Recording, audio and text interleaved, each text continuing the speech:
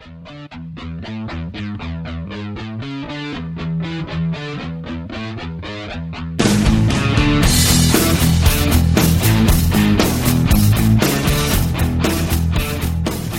morning, good evening, wherever you are, and welcome to episode 59 of the Cloudcast. We're coming to you live from PuppetConf in San Francisco.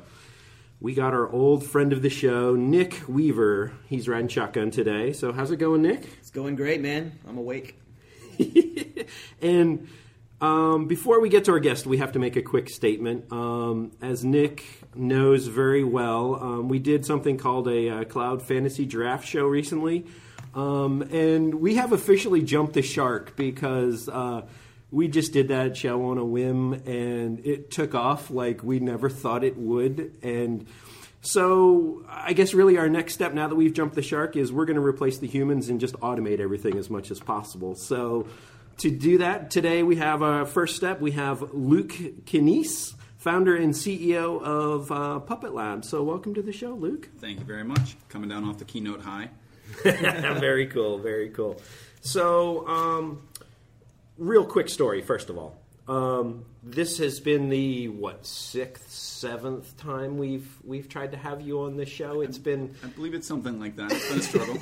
It's been one of those, like, we've tried to schedule it, it just hasn't worked out. But I think this is actually, the timing of this is perfect because you...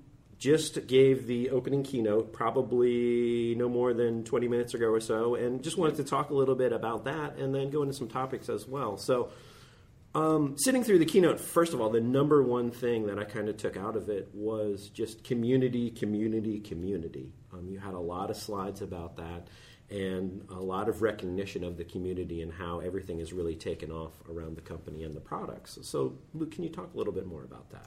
Yeah, I mean, the Puppet is nothing without the users, and there's no way we can do any of the things we want to do, any things we're doing right now, without a very active, engaged, participating community.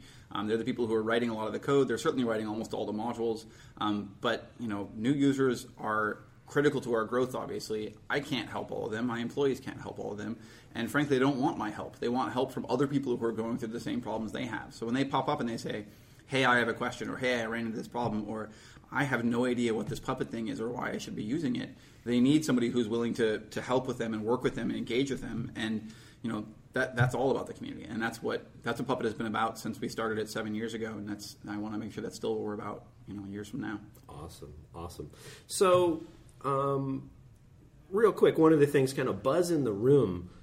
It feels to me, and I'm probably dating myself by saying this, but it feels to me like the very early days of VMware, where it was a very grassroots movement. The people in the trenches would go and play, what is this VMware thing? And they would go and play with it, and they would get super, super excited about it and just start sharing it with everyone who would listen. And a lot of stories like that this morning, and certainly that was part of your keynote as well. It just how amazing the growth has been. For instance, all of the projects and modules that we've seen recently. So, yeah, I think there's a lot of similarity. VMware was fantastic in that it was one of the first products that really was a very high throughput, low friction sales model. It's something that you could download off the internet, you could try it yourself. You didn't have to go through a salesperson to buy it, and our goal at Puppet Labs is very similar. We want a product that's so simple that you can try it yourself, you can see the value very, very quickly, and if you have a problem, you can ask another geek that instead of having to go, try to get access to a sales engineer by, yes, I'll spend an hour with the salesperson if the SE can come help me solve my problem. That's the old way of buying things, and VMware was one of the first companies to come in and say, hey, even if you're an enterprise, you don't have to go through that process. We're absolutely going through that same thing, and the whole point with being a design-driven company, the whole point with focusing on simplicity and usability is that people can use the products on their own. They can try them out themselves. They can work together to solve problems instead of having to rely on us as the authoritarian salespeople, whatever. Awesome. So I got a quick question. So given the push, so you've been a big fan of software-defined infrastructure since before it was a term, right? Absolutely. But the reality of it is there's a lot of things that couldn't be software-defined, right? Because you had like these monolithic ASIC-based, special code-based routers and switches, and now things are moving to where things are open APIs and REST extensible and all these cool pieces, right? So your community has the possibility of extending into those areas, and it's going to. But how do you see the difference in relations? So you guys have your big sysadmin group. These guys know you, you know them. But now you're going to start having these guys that just have done networking only, that are start worrying about, like, how do I do that? How are you guys planning on reaching out to, like, these different silos that are different from your core base? And this is something we've been thinking about a lot, because obviously we're going to expand our product into those areas. And one of the things we're going to do that's pretty different from how management vendors have done it in the past, we're not going to go buy a product that works well with networking and then put it near our product and go, look, they're integrated. Our plan is to take our same technology platform and extend it so it knows how to do that. And you've already seen examples of that where Puppet can be used to manage Cisco devices right now. It can be used to manage F5 devices. And we've even got like discovery of resources on those devices and things like that. And so that's how the technology works, but your point is about the user, is about the customer. And I think that the question is very valid and something we've been very concerned about. And I kind of spoke to this on stage today, where our theory has always been, that's a different kind of admin. But in talking to people, I've talked to a couple of vendors recently somebody who's building a storage product, and what they're finding is, just like what we're seeing, they have two kinds of admins, where there's the traditional network admin who doesn't want to change anything. They've always worked a certain way. Right. And then the other person who's saying, my job isn't the network. My job is service uptime. How can the work that I'm doing in the network relate to service uptime? And what they're finding is, not that it never happens, but that admin is far more likely to come from the system space, because they generally have a wider purview than the network people or the storage people or the database people. So what I think is going to happen, and this isn't something that I have a high degree of confidence because we're still pretty early in thinking this, but what I think is going to happen is you're not going to have 4 admins anymore. You're going to have one admin for one kind of admin, and they're going to be able to do all of it because they're going to have a sufficient technology platform that can work across all those different silos. So that's really interesting because in the classic, so you go back a couple of years, right, when VMware stuff was really getting to its heyday, right? And people started talking about hypervisors being a core piece, and a lot of these VMware services started coming in from networking and storage, and you can manage, they get a lot of ownership from the hypervisor downstream to these pieces. And so all of a sudden the VMware man's got to talk to the network guy, and he's got to talk to the storage guy, and he's got to interact with everybody. And companies, and myself included, because I was a generalist back when I was a customer, a lot of generalists got a lot of credit for the fact that they could communicate with all the different people. Yep. So that's a very common theme that's been around for a while, caused by virtualization.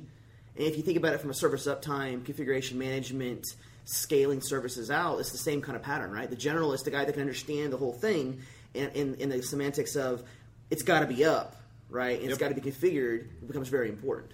Yeah, and are we reaching the point where we're going to have one admin to rule them all, right? Because back in there was the server admin, the network admin, the storage admin, the virtualization admin kind of abstracted a lot of those, and now we're almost, like you were saying in the keynote, almost a DevOps admin, where now you're taking that guy who already morphed 3 or 4 jobs into one, and now you're adding DevOps on top of it, right? Yep, absolutely. And it's a point where it used to be we had different people, and each person was an expert in a single technology platform, and now we're going to have one technology platform.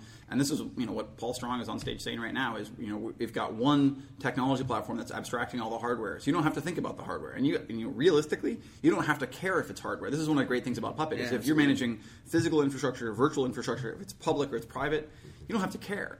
And at that point you just say, look, I want a VLAN, and I don't care what you have to do to give me a VLAN. Just give me a VLAN, and you shouldn't have to know how to do a VLAN. You should just know that you need one, and the platform should take care of it. And along with that, the stuff you guys have brought in software defined, in software described, and declarative models means things. Even the DSL is important, but even things in extensibility with knowing how to code in Ruby, right? Yep. Or opening your mind, right? So a lot of infrastructure guys are used to having very finite sets of commands that they would memorize, and they would just execute them in order. Yep. And then there's the switch over to, and I did this switch over because I used to be one of those guys, and I ended up switching over to coding. But the switch over comes into opening things up and using your imagination, declaring, describing things. It's amazing if you think about it how, the term DevOps, how what we're saying really kind of coincides with that term, right? Yep. So the classical ops and defined in dev styles as a generalist, you merge the roles together. Sure. Yep. Yeah. And something else, just to kind of circle back around too, when we're talking about the product specifically, you had a slide up there mentioning all of the products that are coming out in some way, shape, or form, or shipping either now or very, very soon. And also the fact that there is a certification program around it. So we're talking about this DevOps admin, but tell us a little bit about the product set, because a lot of people, I think, just think of there's one product, Puppet. Yep. So tell us a little bit about the products and the certification. Yeah, so funny story about that product list, though. So it was Friday. We do an all hands every week at Puppet Labs at 4:30. People pour a beer and got a tap there, obviously, and everyone stands around. We talk about what happened that week. And I stood up at some point. We walked through what we had released that week, and it was a pretty long list. We had 4 major releases in the last 1 to 2 weeks. And I was like, I'm so excited to see these releases, but I remember back in the day where we could list every single sale every Friday, and now we can't do that anymore because we have so many sales. I can't wait until we can't list every product release because we have so many. And our release guy said, yeah, we had 7 more releases this week. We just can't list them all because they're all bug fix releases. And I was like, all right, then I'll shut up. So that wasn't every product we released recently, but it was all the major feature releases we put out, and that's really just in the last week or two. So for me, there are a few things. One is I'm proud of Puppet. I'm really excited with what we've been able to accomplish with Puppet. But Puppet is not the answer. Puppet is not the end-all, be-all. Puppet is a very critical component, and it's a component that before Puppet, there are all these things you couldn't do without something like that. And I was talking on stage about, yes, it's an application, but it really is also a platform. It's something you can build things on top of. One of the first critical additions to that platform was M Collective, and the M in M Collective stands for Marionette, so you can tell what this thing was built to use with. And this was built by a guy named Ari Pinar out of London. And M Collective is a message bus that integrates with Puppet, and it's kind of a command and control framework that you can use to do really anything. And I've been wanting to push the message bus into the infrastructure for a long time. Applications have been using this for a while, but if you've got to do something across 1,000 machines, using SSH and a for loop to do this just doesn't make any sense. Right. And given Puppet's focus on modeling, given Puppet's focus on declarative, and its focus on what is best for the user, and let's ignore whether it's technologically hard and just figure out what the best thing is. M Collective does a great job of building that model and providing just a fantastic amount of power. And it's done in a way that it's an application, but it's also an extension to the platform. So you've seen commercial applications in Puppet Enterprise that are built on both Puppet and M Collective, and those apps would not be interesting without both of those things there. But in addition to that, Factor has been a big part of the platform since the beginning. Anybody who uses Puppet is also using Factor. It's a very simple discovery tool. A normal person would have just built this as part of Puppet. But I knew this is a separate concept. It's a separate thing, and I want to be able to iterate it separately. Nick knows very well. We worked with him to build Razor, which is a part of the platform now too, where it's it's the physical provisioning layer. We'd always avoided adding that in the past because there are so many provisioning tools out there. But eventually, with enough yelling, Nick convinced us that was actually the problem. He's good at that. That there were too many provisioning tools, and that if you look at a normal organization, they don't get that view, that abstracted view. They have to look at not I'm provisioning an OS. They have to look at I'm provisioning a Red Hat box or a Debian box because they all have their own provisioning systems. Sure. Our customers wanted something that looked like I'm just provisioning a machine, and I don't care whether it's physical, virtual, public, or private. And Razor Razor really is the step into the platform that allows us to do that. If you look up in 5 years, there's a very real chance that none of the technology we have will be the point technology. It will be the main thing that you care about and interact with. Or it may be that you'll find that Puppet is split into 3 or into 5 pieces, and no single piece is recognizable as what we think of Puppet today.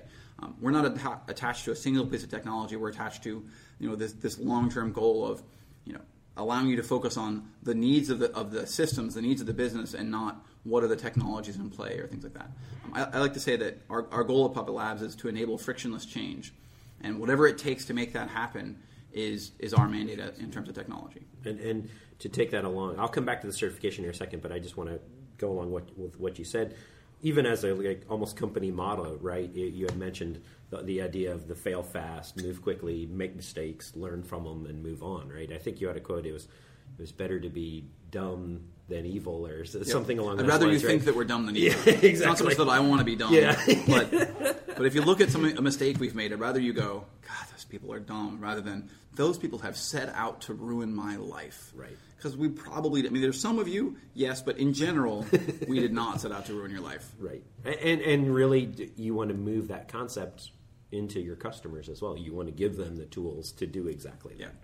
And it's an interesting nuance around failure because my wife's a scientist. She's a PhD in biology. I have a chemistry degree. I'm a big fan of the scientific method as a means of learning. And I learned something recently about failure. This was a flight over the Atlantic last year sometime, I think. I read a book called Switch, and prior to that, I'd been one of those people who believe that you don't learn from success, you learn from failure. You have to fail to learn things. And in reading that book, I realized that was entirely stupid. And then in actuality, the only thing failure really teaches you is one of the things that doesn't work. And anybody who's done experimentation knows that coming up with things that don't work is not a challenging problem.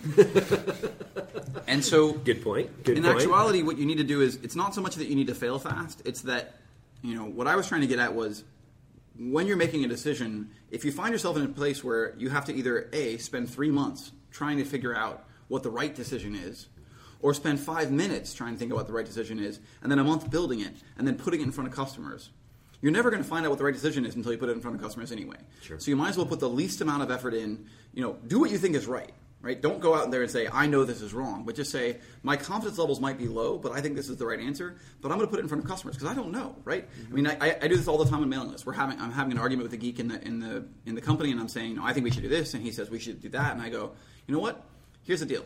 If it's opinions, my opinion wins. If you want to prove yourself right, go talk to a customer. When you come back with customer data, that's how you're going to win. Sure. And that's the only way to really demonstrate. So when you're talking about failure, when you're talking about being afraid of failure, to me it's do what you think is best. Don't spend too much time thinking about it.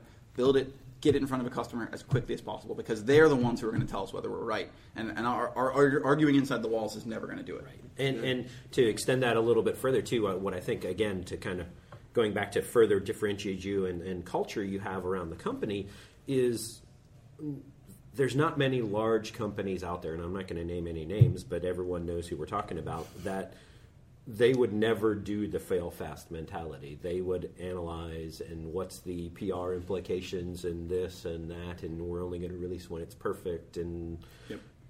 it seems very different and probably goes a lot to the culture of why you're being embraced as much as you are. Yeah, and it's certainly different in infrastructure too, right? Everyone's so used to thinking of infrastructure as being that thing that you can't make mistakes right. on.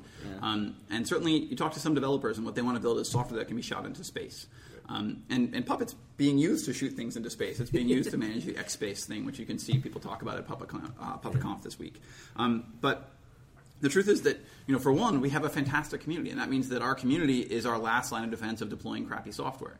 So even if we do make a mistake, they work very hard to make sure that they're not going to deploy crappy software. So if we build something that's wrong, they're going to go, no, that wasn't any good. We're not going to use it. And we're like, I guess we'll go back to the drawing board on that one. And so we're not forcing things onto our users, so that helps a lot. But yeah, I just feel like one of the big changes, this whole consumer style of software adoption. When I left BladeLogic, their user guides were proprietary and confidential. If you wanted to figure out what the product could do, you had to basically buy it. That world is dead, right? That world is gone. So in a world where you're dealing with experts, where you're dealing with geeks, where you're dealing with people who want to open the guts up and mess around, how do you do that? How does that change how you operate? And one of the major ways it changes how you operate is you're willing to bear the guts. You're willing to stand up on stage and you can say, we did this thing, it was dumb, or, willing to laugh at yourself and say, right. I told everyone they had to do it, and then a month later, they all pointed out that I was a complete failure. Yeah. So, for those that are more unfamiliar with Puppet and the products and the use cases, what are some kind of your top use cases that you see users adopting, and why are the reasons they kind of... The first hit free kind of model, right? They start using it and then they're like, oh, wow, we got to do this, we got to buy this, we got to expand on it. What's the things that really get you in the door?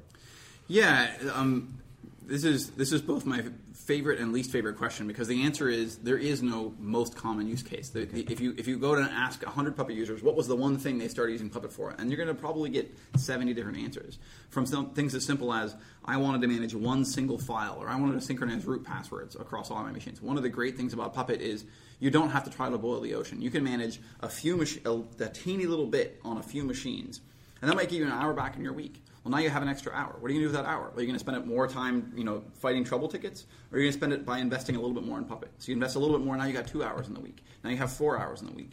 So people do this very gradual, very incremental investment, and they start with the thing that hurts them the most right now. They start with the thing that causes them to get woken up at 2 in the morning, or the thing that when they're in the zone and they're working on something important, wakes them up right then and causes them to have to go fight a fire right then. So I always tell people, seek the pain, find the little annoying menial things. Don't try to target the biggest thing because you need hours of unbroken time to do big things.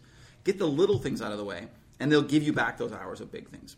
But if you break down all the little things that people have done, and you break down the entry point for most people, what you're going to find is it's going to come down to one of three things. It's going to be productivity. I needed to do more. I just needed to do more. I needed to do 10 times as many things. I'm going from 5,000 physical machines to 25,000 virtual machines. I'm doubling the number of services in my infrastructure. By the way, my budget's not going up at all. So just raw productivity. Agility. I want to move quickly. When it can be high-level things like, weekends we don't have a user load. I want to switch all of my servers to be data processing, or our workload is very dynamic, or I need to be able to deploy this piece of software into production in minutes instead of hours, or days, or weeks, or months. So just basically be able to move much more quickly and respond much more quickly. And then the third is insight. I was saying on stage this morning that IT still kind of sucks for most people. Most organizations don't know what servers they have. They don't know what's running on those servers. They don't know what the last change on those servers was. There's an outage and everyone goes, well, what was the last change? Well, no one has any idea, especially if the machine's down. You can't get access to the logs.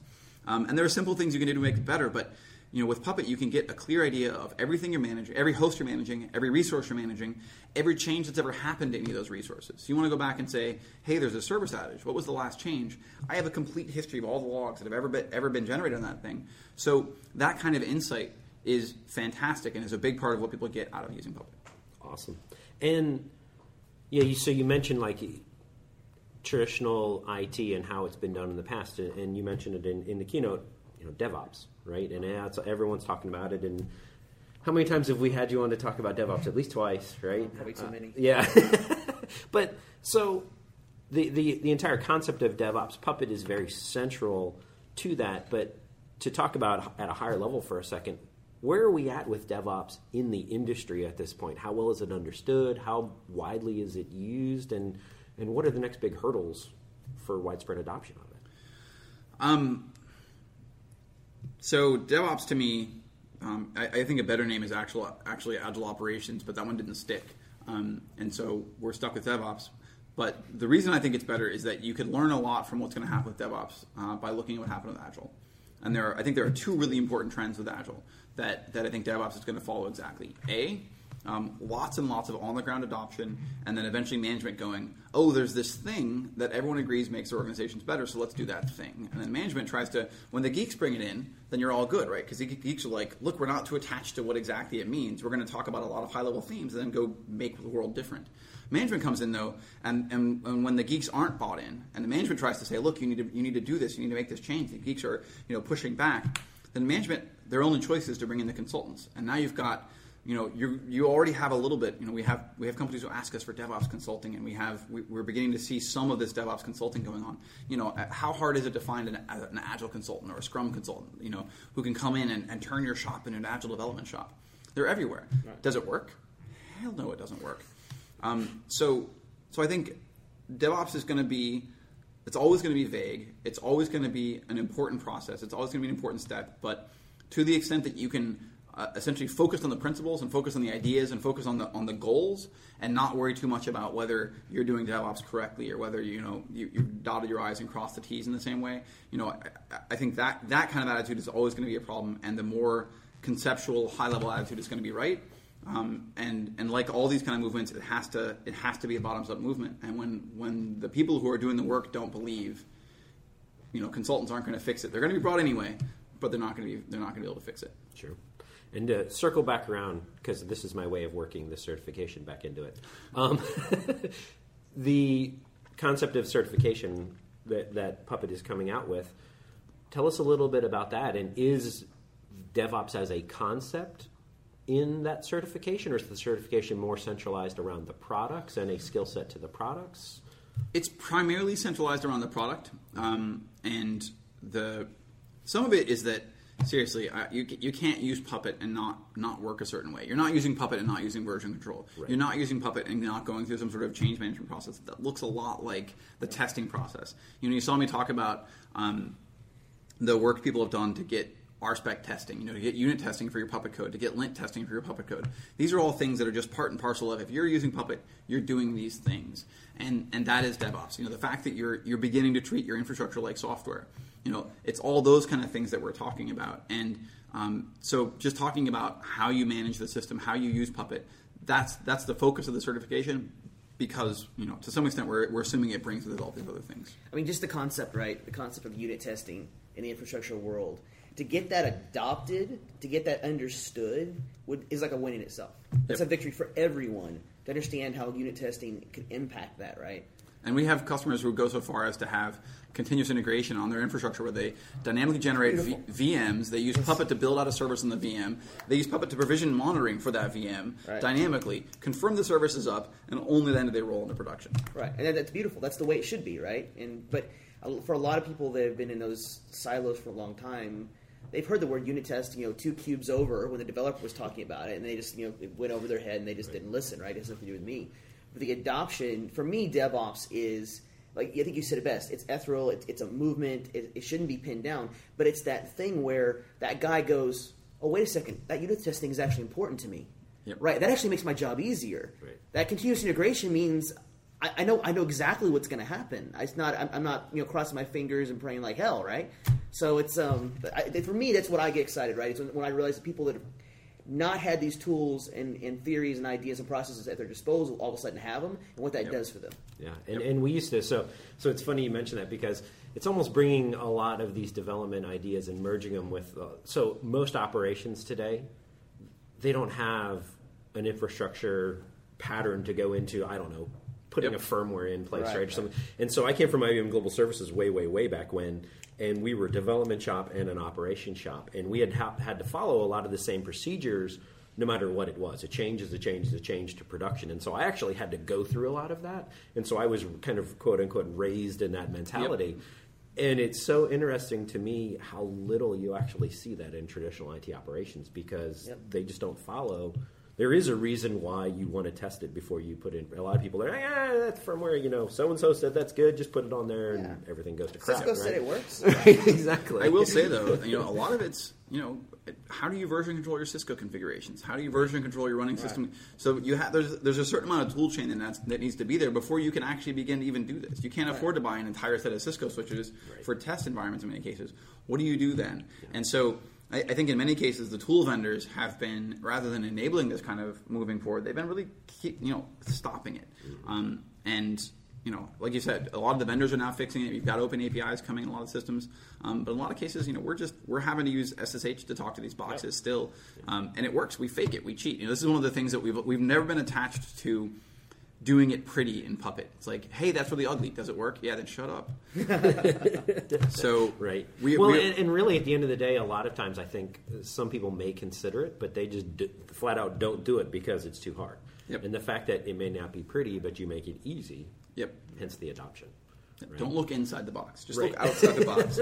Wrapping paper's beautiful. Sausage factory on the inside. Sure. So I'll ask you this.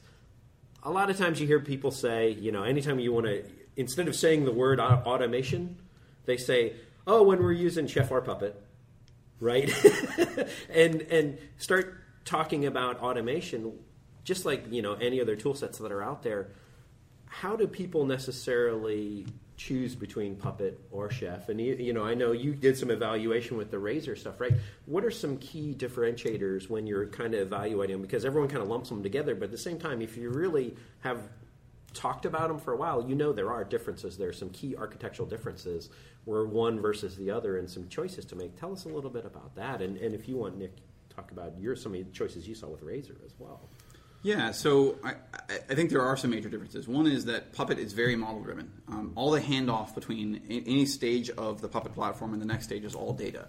There's no point where we're passing code around and saying, hey, can somebody execute this large lump of code? Whereas with Chef, what they do is they send down a very large Ruby program to every client, and that client runs that program. With Puppet, we send down a static data configuration in JSON, and the client knows how to interpret that JSON. And that means that if you can trust the client, then you can trust that it will do the right things. If we make a change to your system, we can make promises. You're going to get a log about that change. With the Ruby program, you can just open the file up and change it.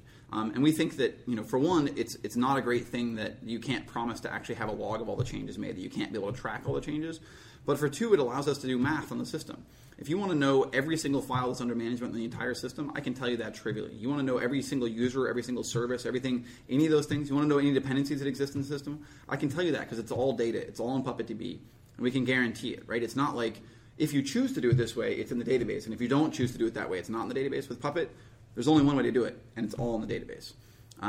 With Chef, they thought the power of the full Ruby language was more important than being able to track all the changes, being able to actually do analysis on the data. And we thought the exact opposite. And in fact, both it's more important to have the data, and that actually the full power of the Ruby language was inappropriate for most cases. And there are definitely cases where Puppet's language is not powerful enough. And our solution to that is not, let's add more power to the language. Our solution is there are lots of plugin systems where you can significantly add complexity and power to Puppet. And it's those plugins you should be looking to do. So yes, you have to build these plugins. You have to add information to the model. But that's the whole point of the model, is you extend the model. And we were doing a demo for somebody yesterday and showing how you can go to the Puppet Forge, download a MySQL plugin, MySQL module, which actually adds a database plugin. And now you can provision a database server the exact same way you would provision any other resource that ships with Puppet, because it's all built on plugins. And if you want to go and do a query, tell me about all the databases that are on this box. Bam, that discovery tool, that's also using the same model, using the same system. So that focus on the model and that focus on the completely declarative nature of Puppet's language is a major difference. And then we've also always had pretty big differences in how we think about data.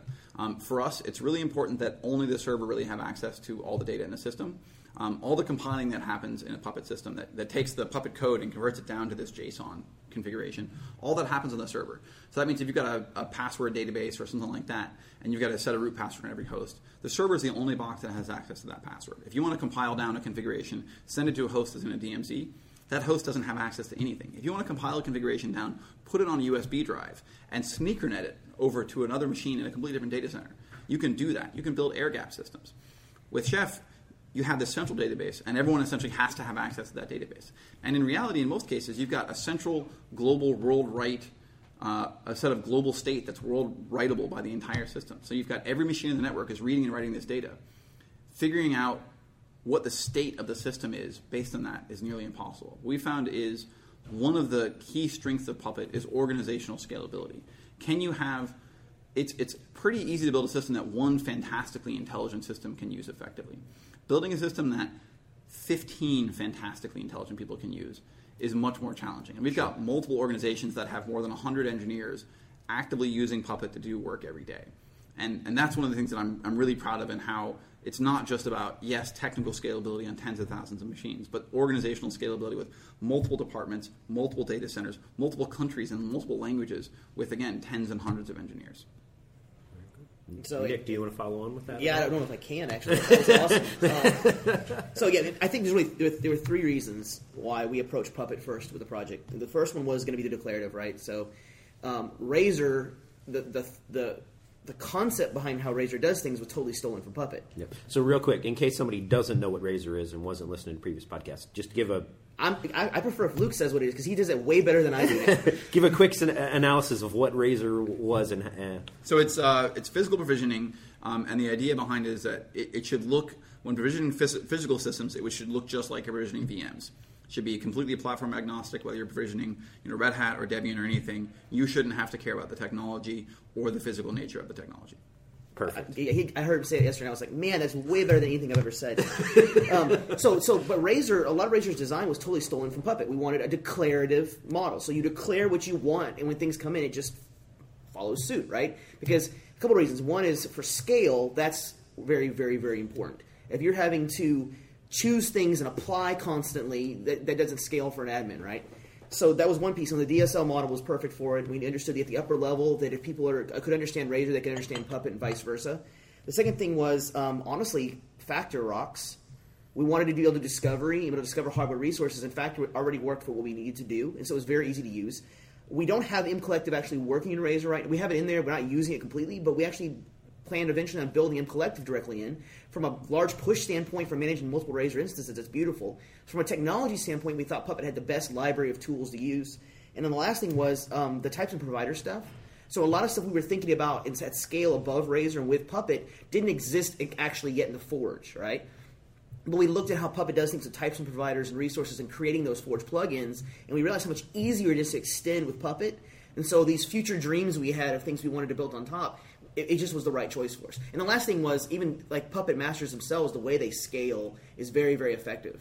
right? And the way data is shared, the way data is done. So if you're building a Razor system to deploy hundreds of thousands of nodes, which was our original goal, Puppet was a good choice as far as being able to support that at a config level above. I will say this, though. The truth is that we work very hard as a company and as a technology to focus far more on the wide open world than our competitors. A lot of our partners are telling us that we're out front and that they see us. We've got one partner who says that they see us in 75% of their deployments. But when we talk to customers, more than 90% of our customers aren't replacing something with Puppet. They have shell scripts, they have Perl scripts, they have something they built themselves. They don't have a solution in this space that they've gotten tired of and are replacing with Puppet. They have nothing. It's very greenfield in that sense. Yep. There's a huge amount of automation software out there that everyone hates and almost no one is actually using. We're not really competing against them in deals. We see Chef when we talk to customers. We see them relatively rarely. In most cases, in actuality, the perspective that everyone is looking at Chef and Puppet together, that's a relatively narrow perspective. In most cases, if you're in the Valley, every Ruby startup you talk to, they're obviously looking at both of them. And if they're a pure Ruby startup and it's a developer who needs to do a little bit of operations, I can almost promise you they're going to go with Chef because they can just, they can write it all in Ruby too. Sure. But if you look at, I'm a traditional enterprise, I'm not, on the 101. What am I looking at there? They're thinking, there are tools that do this stuff? Right. Really? And so that's I don't have to do that myself? Exactly. That's the audience that we're reaching, and their challenge is not which of the 7 tools should I pick. Their challenge is, can I use one of these products? And so for them, it's I'm going to download a piece of software. I've got half an hour before my lunch ends, and I'm going to try one of these things out. Can I get it up and running and doing something useful? And that's really where Puppet shines. That's where our focus on, first, make it easy to use out of the gate. Get something useful very, very quickly. Second, make it so that incremental investment is valuable. If I put a half an hour in, if I've got it up and running and I put another half an hour in, how long does it take to return that investment in me? Is it a month? Is it a year? Or is it 20 minutes? And then third is, once I've begun making these incremental investments, can I pass it on to somebody else? Can I bring other people into the story without having to turn them into programmers, without having to go through this huge amount of investment? And we have training classes. We train thousands of people a year, literally, on Puppet. But you don't have to go through training. You can really figure it out on your own. And that ability to go from very cheap initial investment of just trying it out, constant incremental investment to make it continually better, and then finally the ability to always grow the team over time without huge costs of adding each additional member, those are all a really critical part of what's allowed Puppet to succeed. Awesome. So we're kind of running out of time here. So one last question, and this is actually our first ever kind of user-submitted question. So, Michael, out on Twitter, we said, hey, we're going to be talking to Luke here. What kind of questions do you want us to ask him? And so the question is, did you really cuss out Mark Zuckerberg for going with Chef? I wish. No, I've actually never met Mark Zuckerberg. Let's see. The last I heard, Facebook was going to implement Chef. But as far as I know, Zuckerberg was not involved in the technology choice there. No, I was obviously thoroughly disappointed in the choice. Every time somebody chooses a competitor product, it's like a knife in my heart. But in this case, the test that they had decided to use to pick between the products was it was kind of ironic because they had actually picked a test that if I had to pick a single thing that I actually specifically designed Puppet to be bad at, that was the test they picked. Because if you look at almost every management system in the first part of 2000s, if you looked at somebody who was using CF Engine, for instance, in 2003, in almost every case, it was really a templating system with a small amount of management on top, or it was a management system with a lot of templating on top. It was one side or the other, but it was primarily templating. It was primarily about how do I generate files. And our theory in Puppet is that files are actually the wrong way to look at the world. No one cares about Etsy password, literally, and especially you're using a Mac here. I guarantee you don't care about Etsy password. But a lot of sysadmins think they care about Etsy password. They think they care about Etsy sudoers or Etsy FS tab. You don't. What you care about are users and groups and file systems and mount points. And what we wanted to do in Puppet was to make it so that you didn't have to think about files. And in order to do that, we built something that was really, really good about thinking about resources. And that's all it's really good at.